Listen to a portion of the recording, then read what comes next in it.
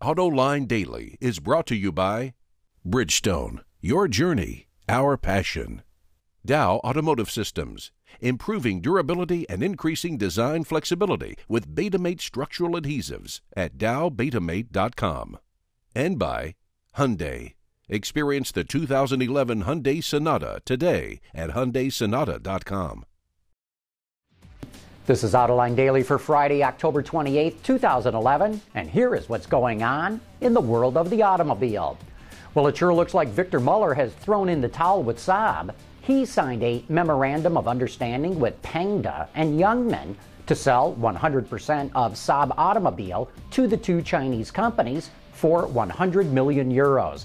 That's about $142 million. The agreement still needs approval from the authorities, shareholders, and other parties. And all I can say is, I hope the Chinese are ready to start pouring billions into getting Saab back on its feet. And I don't mean billions of yuan. Chrysler posted decent third quarter earnings yesterday. Revenue for the last 3 months were just over $13 billion. Net income was $212 million, which compares to a loss of $84 million last year. And global vehicle sales came to 496,000 units. That's up 24%. The company's cash position was down slightly, but it's still strong. And Chrysler CEO Sergio Marchionne says he's very excited about 2012, when the company's going to be coming out with more new products, especially its new C-Class car based on a Fiat platform. Every automaker seems to want to jump into the Indian market these days, even the best-known kit car company. Autoblog reports that Caterham will actually be building cars in India and will sell its SP300R sports prototype racing car there to generate interest in motor racing. And as F1 fans know, the first ever Formula One Grand Prix in India takes place this weekend. Car sales in China have been growing by leaps and bounds the last several years, but now they're starting to cool off, and that makes Kia nervous. It's worried that China's economic tightening policy will hurt demand.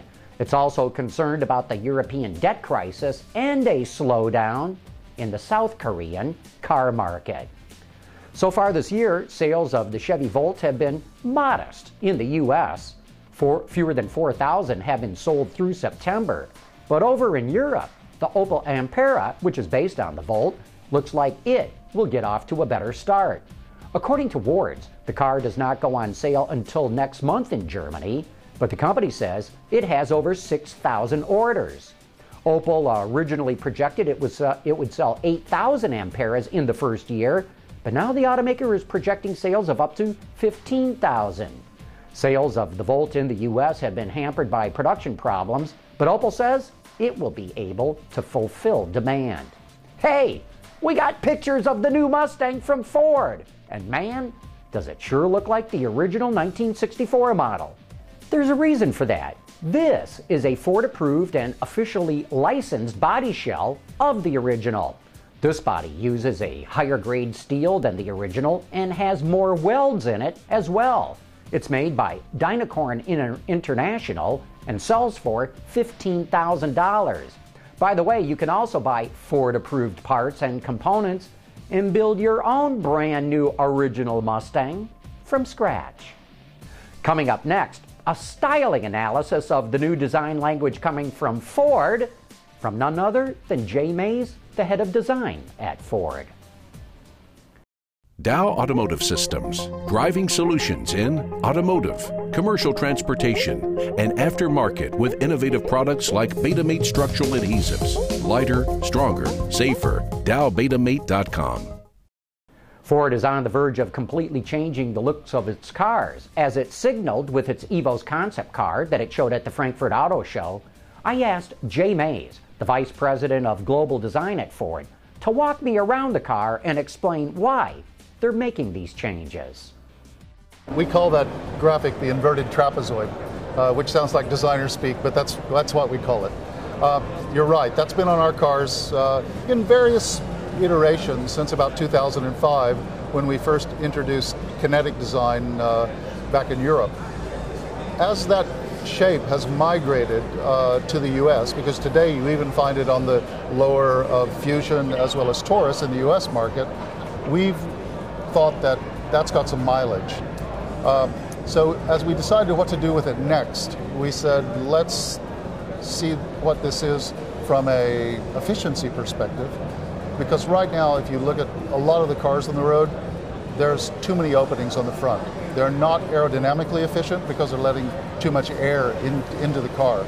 So we've gone from 2 major grille openings on the front to 1, which makes the car a lot more efficient aerodynamically, but it also looks more efficient because you've gotten less air openings. Now, hold on a minute, because you had the trapezoid bigger on the lower part of the front end. Now you've moved that to the higher up. To me, tell me, what is my eye seeing? Because to me, this looks actually cleaner. It looks more sophisticated. What's my eye reading there? Your eye is reading exactly that, because that's the second point. Not only is this more efficient, it looks more efficient, but it also looks more expensive. So we are really interested in creating a more visually premium design. And by taking the trapezoid and inching it up on the front of the car, it starts to look more like a premium automobile.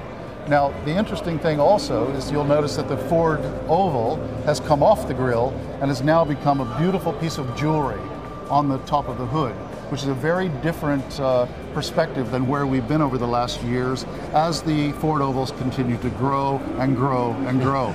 That's still great for our trucks if you need a 14-inch Texas belt buckle, but I think for a visually premium car, we want it to be more like jewelry. And I always say, premium doesn't scream. Premium has the confidence to talk more quietly, and that's what we're doing here.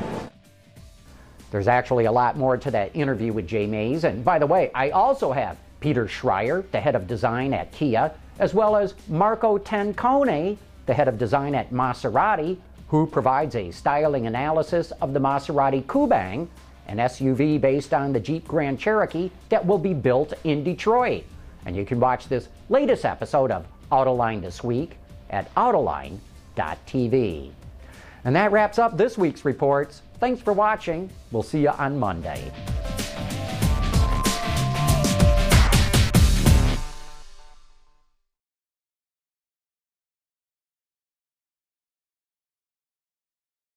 Wards is the industry leader for news, data, and analysis. That's why companies across the globe subscribe to our premium service, maybe even your own.